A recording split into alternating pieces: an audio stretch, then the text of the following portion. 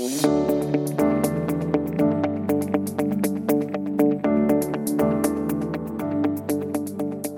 to another episode of Investing Compass. Before we begin, a quick note that the information contained in this podcast is general in nature. It does not take into consideration your personal situation, circumstances, or needs. So, Mark, you have some very exciting news. We obviously started this podcast during COVID and we've made a lot of jokes about overseas travel, and you're finally doing it. I mean, I went to Singapore for Christmas. Wasn't that the overseas travel? I completely forgot about that. You have another trip booked. This one's much more exciting. Is it? Yeah. I'm going back to the US in April. Yes. So, yeah, I don't know. I mean, what have you got planned? We'll spend some time in Boston, then New York, and then Tennessee. So, yeah. And what's in Tennessee? My mother is in Tennessee. She's very excited to see you. I know. So, yeah, we'll see how this whole thing goes. I can't say too much because she listens to this. Okay. She might be the only person that listens to this, but she listens to this. Anyway, should we get into the episode? Let's do it. And then, we can review the trip after I come back, if I come back. Because my mother might kidnap me and keep me there. So anyway, we're going to take a deep dive on a company today. So, and you know this, of course, Shani, and maybe only the two of us do. One of our most popular features as part of Morningstar Investor is our Global Best Ideas list. So this is a list which comes out every month, and it is exactly what it says it is, right? It's our best ideas from our analysts. So on the February list, there were 77 companies from around the world that made the list out of 1,600 plus that we cover. And the company that we chose today, and we'll do a deep dive on, is illustrative of the process that our analysts take, but also the process all of our listeners can take to evaluate a potential investment opportunity. This is not a recommendation to buy this share. We want to be very clear about that. This is supposed to be a learning experience. Yeah, and I think we'll do this periodically going forward because, Shani, we get a lot of requests to do this, so maybe we'll just make it a regular thing. Mm-hmm. But people should let us know if they like for this. Sure. Yeah. So we've picked one share today. We want to be thorough because we think if you are out there buying individual shares, you should be thorough. And successful investing is more than simply finding an industry that you think sounds exciting and will grow, and then deciding that any company associated with it is a good investment. That first order thinking will not work over the long term, and there are too many smart people out there investing and too many people spending the time to really understand a business. But this doesn't mean that you need to dedicate your life to studying and analyzing companies. Spend a little bit of time researching and some more time thinking. And we are helping you today come up with some things to think about. Think of this as a case study of things to think about when you're considering a company. And we're going to look at a small company that is a little more speculative, but I think it's an interesting one. So we're going to look at Beyond Meat. So that is a share that trades on the NASDAQ in the US with the ticker symbol of BYND. So why don't we start with basics? And maybe, Shani, if you could just describe the company for us. Yeah, sure. So Beyond Meat is one of the leaders in the plant-based meat industry and was actually the first company to release a product which was the Beyond Burger, which came out in 2016. The plant-based meat industry is different than simply vegetarian food. It's food that is designed to be indistinguishable from animal-based protein in appearance, taste, and what is described as cookability. So basically just means that you would cook this exactly the same way you'd cook any other meat. And this is very different than simply a veggie burger, which is supposed to taste good but not mimic meat. And this is an important distinction. So, I guess the legacy players in the industry created vegetarian food like veggie burgers for vegetarians. And that's not what Beyond Meat is doing and not the people that they're targeting. So they're targeting people who eat meat, which is 95% of Americans. And plant-based protein is a pretty new concept. Beyond Meat was founded in 2009 by Ethan Brown, who reasoned that since the primary components of meat, so amino acids, lipids, trace minerals, vitamins, and water, are also readily available in plants, the architecture of meat could be replicated with plant-based materials. So Brown worked with scientists at the University of Missouri to develop a process that combines proteins from plants into a very basic structure that resembles animal muscle. And it took 7 years to develop their first product, so clearly this is a bit challenging. You would think. Yeah. It sounds challenging, right? Well, Beyond Meat was the first company, as Shani mentioned, to release a product, but a competitor named Impossible Foods quickly followed their lead. And the concept is pretty simple here. People like eating meat, and typically as incomes rise, meat consumption increases. The problem, of course, is that meat isn't great for the environment. So the global livestock industry is estimated to generate between 18 and 51% of greenhouse emissions. 26% of the land in the world is occupied by livestock, and 23% of water use in agriculture goes to livestock. And plant-based meat is a solution to this. So a University of Michigan study showed that compared to a beef burger, a Beyond Burger generates 90% less greenhouse gas emissions, requires 46% less energy, has 99% less impact on water scarcity, and 93% less impact on land use. And the expectation of our analyst is that concern about environment will be a key driver in the adoption of plant-based meat. A Pew Research project shows that 20% of Americans actively adjust their behavior in order to benefit the environment, and we think it's reasonable that 20% of the population will convert a portion of their meat consumption to plant-based protein. The other potential driver of growth is people concerned with animal welfare. Most of these people are already eating vegetarian, but the superior taste of plant-based meats might be a driver of switching. Now, the question, of course, is if it is a great business.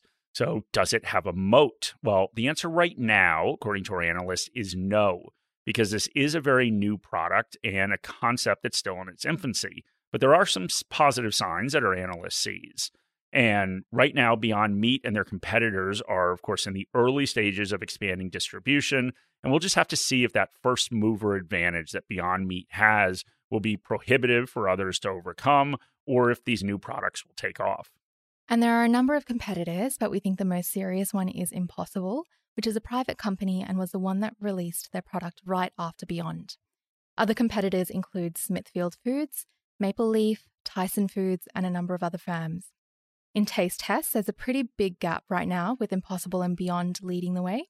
And like any new product, there is going to be a huge advantage to the company that can establish a foothold with consumers. And Beyond recognizes that, and they've spent heavily on research and development. And we'll get into the implications of this in a bit, but if you go back over the past 4 years, they've spent 36%, 11%, 7%, and 8% of revenue on research and development. And that's really high when we compare it to the 1% to 2% that on average packaged food companies spend on R&D. And this reflects not only the focus on competitors that Shani outlined, but also the fact that their biggest competitor is meat. And meat that comes from an animal. I can't believe I have to say that, by the way, but meat that comes from an animal. And that's the gap that they're actually trying to close. Focusing simply on their main competitor of Impossible Foods, there is one really big potential advantage that Beyond has. Impossible uses 2 genetically modified organisms, heme and soy protein, while Beyond is GMO-free. We think this is an important distinction because GMOs, and therefore the Impossible Burger, are banned in Europe. And according to a survey conducted by the International Food Information Council, 46% of American consumers avoid GMOs, which have been linked with various diseases. And the use of heme actually prevented the Impossible Burger from being sold in US retail settings until it was approved by the FDA in 2019. And this gave Beyond an even bigger first mover advantage to Impossible. And one thing to note, just from a sort of show notes, we practiced this yesterday, and you, like me, did not know how to pronounce that word, heme. So I had to watch a YouTube video. Yeah. So for a minute and a half, this lady was repeating heme. Over and over again, yeah. So if you think this podcast is boring, go watch that YouTube video. But anyway, let's get back into Beyond. So one of the reasons that our analyst, of course, is saying that they're starting to see signs of moat is because of that first mover advantage that Beyond has. And there has been substantial consumer interest in the Beyond Burger, and launches of the brand have successfully been used to drive traffic into restaurants. So 2018, A&W Canada, which is shocking, at least to me, who's been to an A&W. Shockingly, the country's second biggest burger chain, they ran an advertising campaign promoting Beyond Burger and saw a material increase in guest counts, which led to record same-store sales growth in the quarters following the launch. And the restaurant said that this was the fastest new product launch in history. It was also the fastest new product launch at TGI Friday, so that's a fast casual restaurant in the U.S. And when KFC did a limited time test of Beyond Chicken, it sold out all of the products in under 5 hours. And it sold as many Beyond boneless wings and nuggets as it would normally sell of its popcorn chicken in a week. And part of what is driving this is the brand awareness. 61% of US consumers have heard of the brand in October 2021, which is up from 23% at the time of the May 2019 IPO. And this is driving new business. So, for example, in February 2021, McDonald's announced that Beyond Meat will be the global preferred supplier of its McPlant burger in the US, Australia, Canada, and the UK. And in the case of McDonald's, the McPlant is still in the process of being launched. They introduced it in all UK restaurants on January 2nd, and over the next few months, we expect to see it in more restaurants. They're also continuing to work with Yum Brands, who own KFC. Starting in January, they introduced Beyond Chicken Nuggets, which will last until supplies run out, but we suspect may become a permanent part of their restaurants in urban and suburban areas where there is more demand. So this is all a good story, but for any new company, we need to consider a couple different things, one of which is the addressable market. So the total addressable market is a term that stands for the total revenue opportunity for a good or service. So this represents the total opportunity that Beyond and its competitors will be fighting for. With a new product like plant-based meat, this, of course, is a little trickier to determine. So we could start with the global meat market. Sounds funny, right? Meat market, which was $1.4 trillion in 2020. But we think that a better place to start is the global ground meat or mince market. So we don't really think a plant-based meat product will replace a steak anytime soon. So we want to start with that smaller market. And so that's a $478 billion ground meat segment. So in 2020, plant-based meat represented 4.3% of ground meat sales. And we expect that number to grow to 12.5% by 2030. And we're basing this estimate on the fact that this is the level that plant-based meats grew to and stabilized for at Burger King. So that's Hungry Jack's in Australia.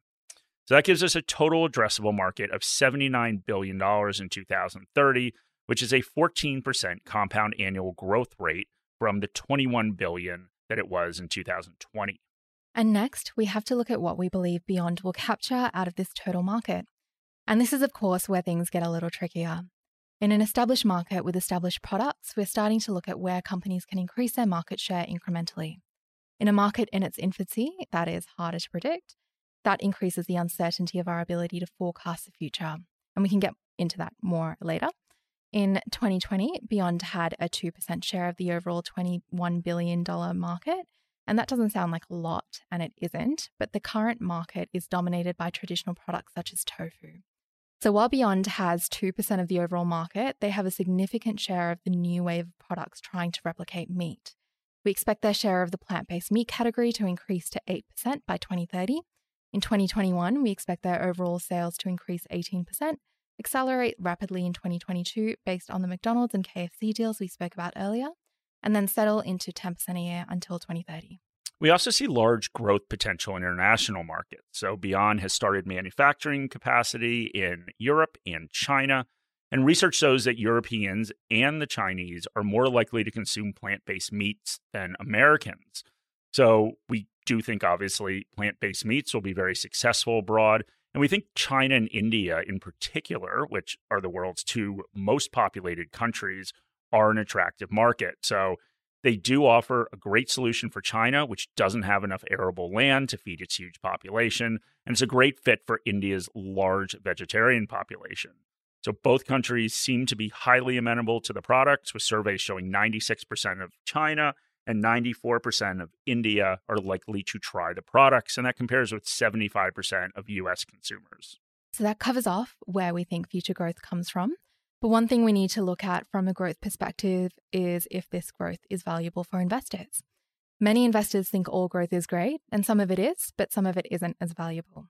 As investors, we want growth that creates value, and that is why we want a return on invested capital that is higher than our weighted average cost of capital. And this sounds complex, but it isn't. So if we think about how a company works, companies raise money, and that money has a cost.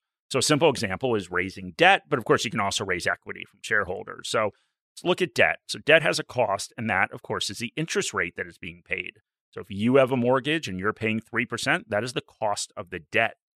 As the company, you take that money and then you invest it in the business and try to earn a return off of it. And you want that return to exceed the cost of getting that capital. If you're investing the money and earning the same return, it means that you would borrow $1, pay 3% for that, invest the dollar, and earn a return of $1.03. So that is not creating value, although that is growth. Value is borrowing for 3% and earning $1.17 off of that $1 investment. And in this case, we believe the cost of capital for Beyond Meat is 7.5%. In 2019, we calculated a 12% return on invested capital, and we expect that to grow to 28% by 2030. The other thing that's important to look at is margin. So sales are, of course, important. What is equally or perhaps more important is how much of those sales that you get to keep. So we see a couple catalysts here. Gross margin represents the amount that a company keeps after a sale, after accounting for the direct cost to create a product or service. In this case, we see their manufacturing getting cheaper as they scale production, and they're also bringing more in-house. This is often the case with companies that do increase production. It just gets cheaper to make each additional unit due to economies of scale. By 2030, we expect gross margin to improve from 33% to 35%. The real increase we see is in operating margin.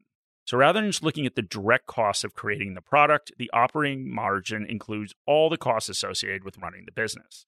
In this case, we see an improvement to 20% by 2030 from a negative 7% in 2020. So maybe, Shani, explain this concept a bit for us. Yeah, so when you are a relatively new company, you often have to invest in the business and don't see the results for a little bit.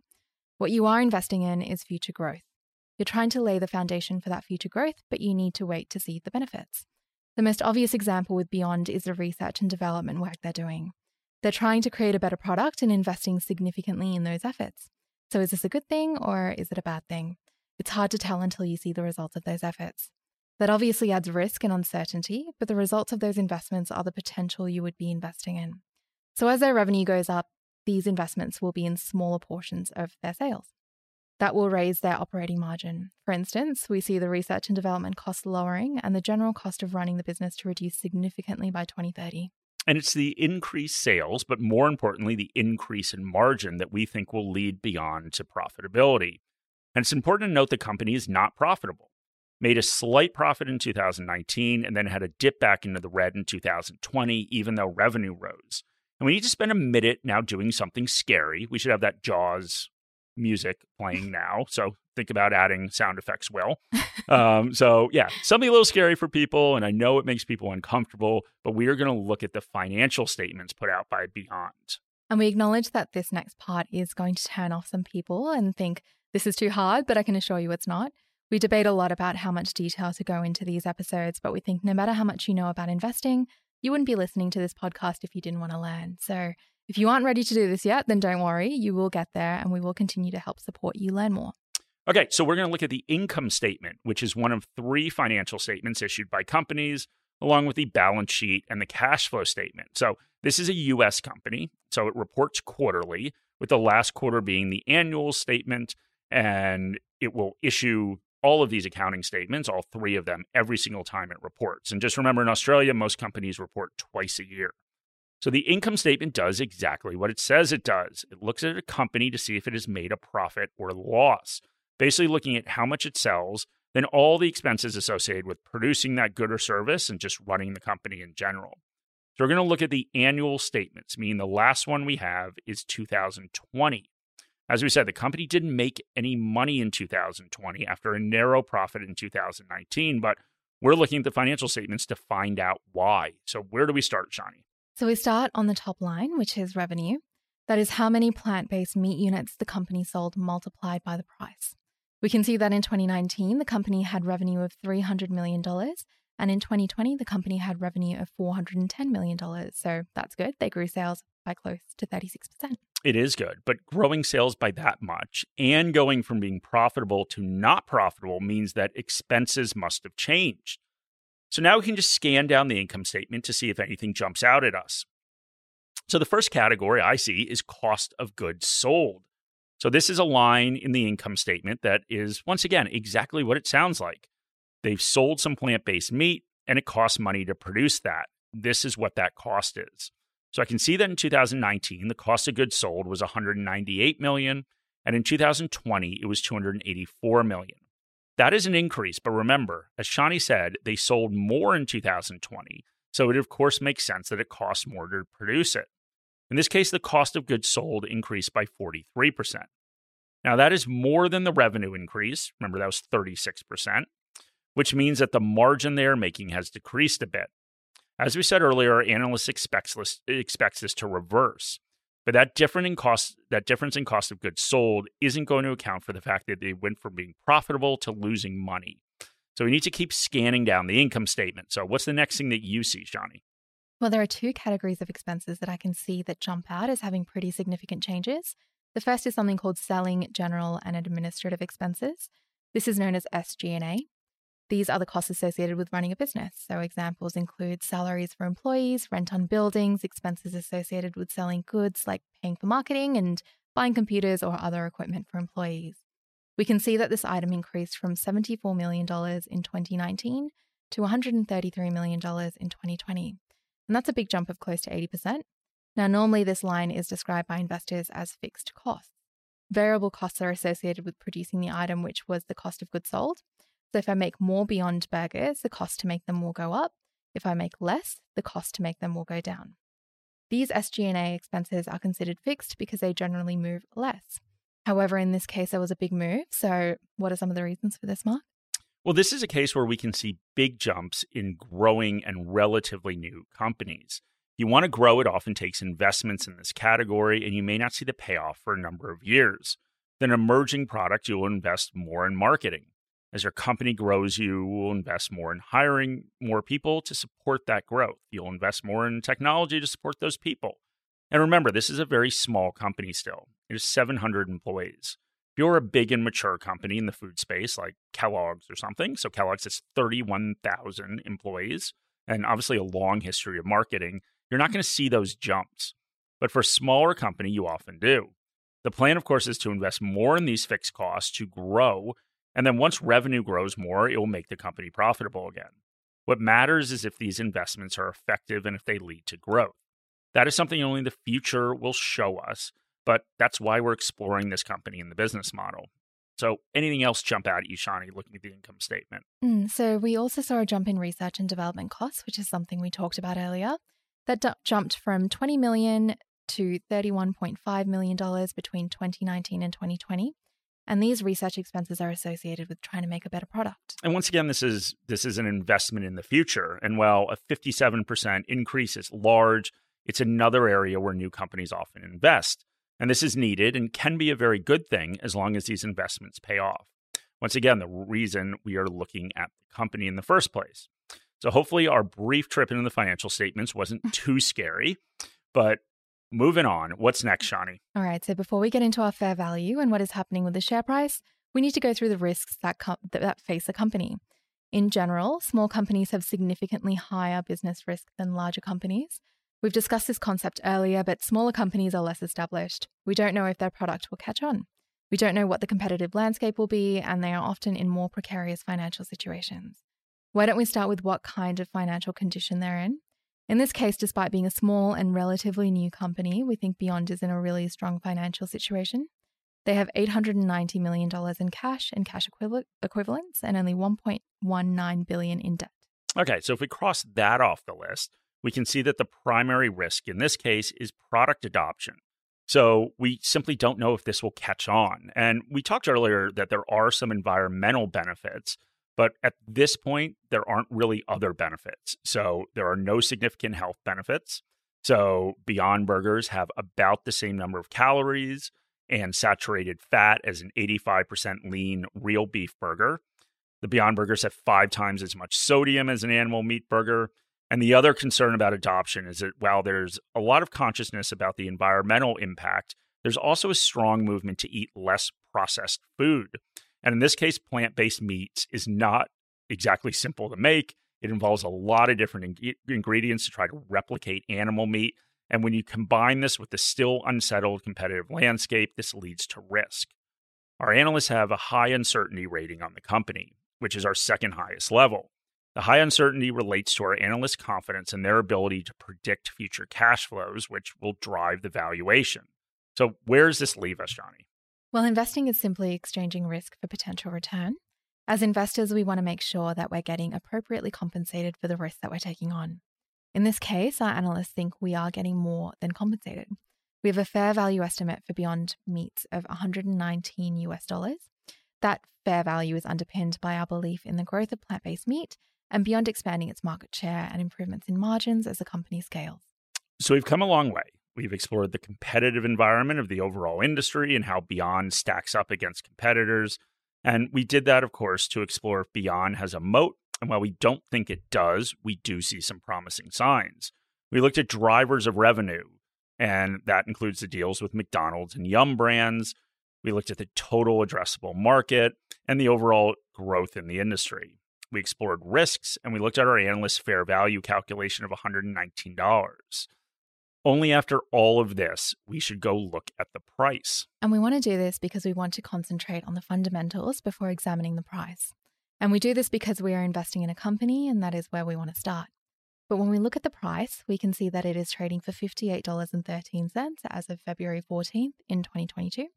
That is obviously a significant difference from the fair value of $119. And we feel that the gap is an adequate margin of safety to compensate us for the risk associated with the company. A margin of safety is what we use to protect us from the risks of an unknowable future. The higher the uncertainty of what is going to happen, the higher the margin of safety we should demand. In this case, the uncertainty is high, but the margin of safety is also really high. That makes this a 5-star share, which represents the biggest discount we have to fair value. And this 50% gap between the price and fair value is largely due to the performance of the share price over the last year. So the stock is down 66% in the last year. And this is largely attributed to concerns from investors about the decelerating growth in the plant-based meat category. This deceleration of growth is largely due to issues in the U.S. retail outlets. So in 2020, we saw growth of 45%, which dipped to growth of 8% in 2021. Now, we don't see this decline as being indicative of a lack of interest in plant-based meat, but instead we see abnormally large sales in 2020, which was the result of the surge in grocery spending during the pandemic. So it's a pretty difficult standard that we're operating off of what occurred in 2020, which made that growth in 2021 so weak. However, if we take a step back and we compare 2021 numbers to 2019, we see that sales are 57% higher, and that is still really strong. And we do think one of the catalysts going forward is the McDonald's and the Yum Brands product introductions in 2020, and we're forecasting $250 million in revenue from McDonald's and $140 million in revenue from Yum Brands. And we should point out that those revenue estimates are big, $390 million combined, and that is a company that has $410 million in revenue for all of 2020. Exactly. And we also need some context to this poor share price performance.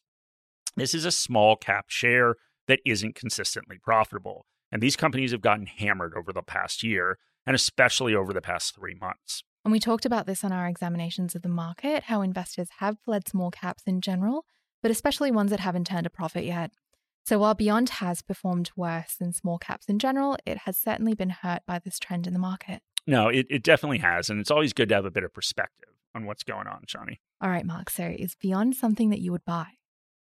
Okay, well, I will say I'm intrigued. So in general, this is not a share I would buy because I normally focus on shares that pay dividends. So it doesn't check that box. And that automatically tells me that this would go into my retirement accounts because it's more aligned with my investment strategy there, because it doesn't fit into that passive income strategy in my taxable account. So the one we talked about last week. So despite these initial thoughts, I will have to admit I do like consumer goods in general. And I do like to focus on shares that I believe have been overly punished in an unjustifiable way. So as an investor, the first thing I'm going to do is try the product. That's that old Peter Lynch, right? Go try the product. So Grilled, which I know you like, Shani. Well, I used to work there. That was my first ever job. Well, I know, but you still like it. Yeah, it's good. So, Grilled, they use the Beyond Burger for their alternative burger range. So I think this weekend, I know, exciting weekend, watch out. I'm going to go to Grilled and I'm going to give this thing a shot. And obviously an investment decision shouldn't hinge on if I like this burger or not. But I do think it's important to go out and try the product. And I will say that I've been thinking about this concept of plant-based meat a lot over the last week or so while we've been planning this episode. And we, of course, encourage thinking here on Investing Compass, which is one of the things we highlighted in our Lessons from Great Investors show. All right. So what have you been thinking? Okay. Well, I like eating meat, I think, as you know, Shani. Mm-hmm. And there is a bit about this concept of creating this meat-like product that freaks me out a bit and doesn't really sit right with me. And, I think if I look back over the years, I've become a little bit more choosy on the type of meat that I eat. And part of this is because I'm lucky that I can afford to do this. But I've also just wanted to make sure that I buy quality. And, as I've gotten older, I've been eating at fast food places less. But even when I did, I sort of deliberately didn't spend a lot of time thinking about where that burger at McDonald's came from or where that chicken at KFC came from, and especially why it was so cheap. And, that also doesn't sit right with me. So I've come around a bit to the concept. So if they create a plant-based steak, I'm probably not ever going to buy it. But if a burger at a fast food place or fried chicken is made from plant-based meat, I guess I'm open to it. So I don't know. What about you, Shani? What do you think? So I actually already hold Beyond Meat. So my husband purchased it back in 2019. And I think it was actually around the same price that it is now. So we're definitely holding on to it. And if I didn't hold it, I think there are a few considerations for me, firstly. And the first is that in my investment accounts, I do have quite an outsized position in US equities. And that's because I do receive Morningstar shares as part of my compensation package. So it is quite a large exposure. I'm not worried about it because I have a positive outlook for the company. You would hope, as I do work here. But as time progresses and as I save and contribute more to my investments, it'll become a smaller portion of my portfolio. And I do have to consider whether I want to contribute to that US equity exposure and also US currency exposure. And the second consideration is where I'm focused on directing my funds at the moment. And I did have to dip into my emergency fund for some expenses recently. So I do need to build that back up. So taking a break from purchasing equities outside of my normal contributions. But I definitely do agree with the analyst that covers Beyond Meat and have a positive outlook for my holdings. So what are considerations investors should think about when they're considering this share, Mark? Yeah, well, for other investors, I would just weigh the risk and reward that we talked through. Beyond can establish a moat within the industry, and if the industry can grow, I think this could be a great investment. There are, of course, significant risks associated with this happening. So I would say that any investor should expect a significant degree of volatility in the shares. It has a beta of 1.49. So beta is a measure of market risk. It indicates how sensitive an investment's returns have been to movements in the market over a specific time period. That means that it has moved almost 50% more than the overall market. Market goes up 10%, that beta suggests it would go up. Beyond would go up 14.9%. Same thing on the downside. So get ready for a bit of a roller coaster. But if our thesis plays out, it could be quite good for the company. All right, so we'll stay tuned for Mark's review of Beyond Burger. And in the meantime, think about how this fits into your goals and your approach to investing. Think about the potential volatility and how that could impact you.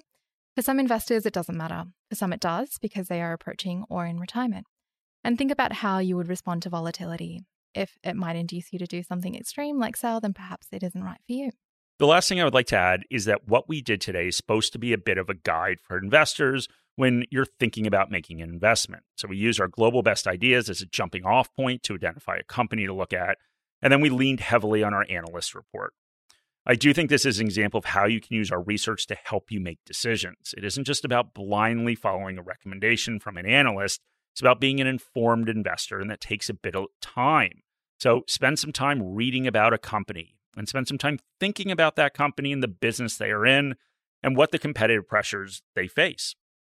Even without an analyst report, anyone can do this and go through what we did today with the financial statements, the annual report, Googling some news articles about the industry and the company.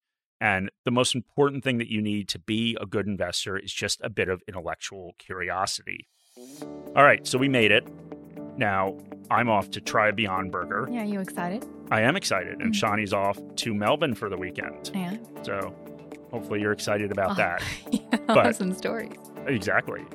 But anyway, thank you guys very much for listening. Let us know, once again, if you enjoyed this format of going through and doing a deep dive of a company. So my email address is in the show notes, so feel free to send an email with some other suggestions for show episodes and just what you think about this one.